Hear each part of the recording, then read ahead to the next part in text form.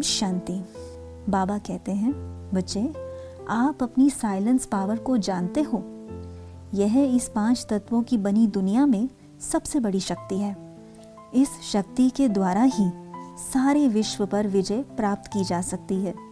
तो अब आप स्वयं को चेक करो कि मेरे अंदर शांति का गुण कितने % आया है।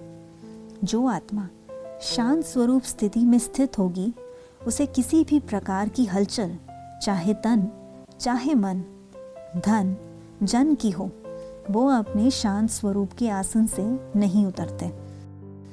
बाहरी हलचल उन्हें हिला नहीं सकती। वो हमेशा एक रस अचल अडोल होगी।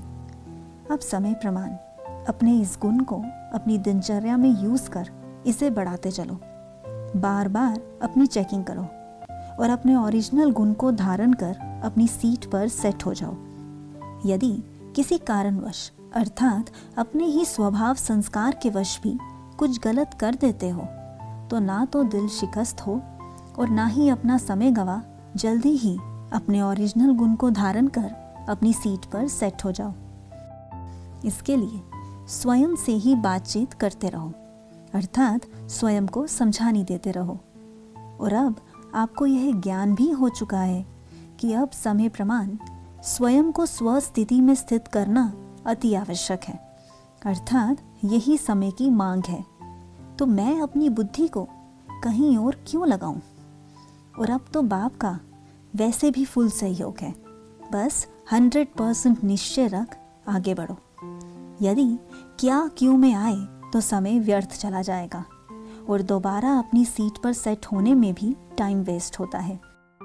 इसलिए पहले से ही 100% नॉलेजफुल हो, अपनी बुद्धि को ऑर्डर प्रमाण चलाओ।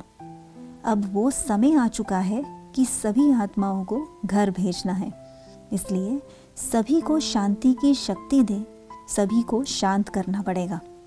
और यह कार्य वो ही आत्मा कर सकती है जो अभी से 100% शांत स्थिति में स्थित रहने का पुरुषार्थ करेगी। फिर जल्दी ही आपके शांति के वाइब्रेशंस फुल स्पीड से चारों ओर फैलेंगे, जो कि दूर दूर तक आत्माओं को अनुभव होंगे। इसलिए अब अंतर्मुखता की अति आवश्यकता है। शांति ही सब शक्तियों की जननी है। इसी शक्ति से हम सिद्धि स्वरूप बन पाएंगे। अच्छा, ओम शांति।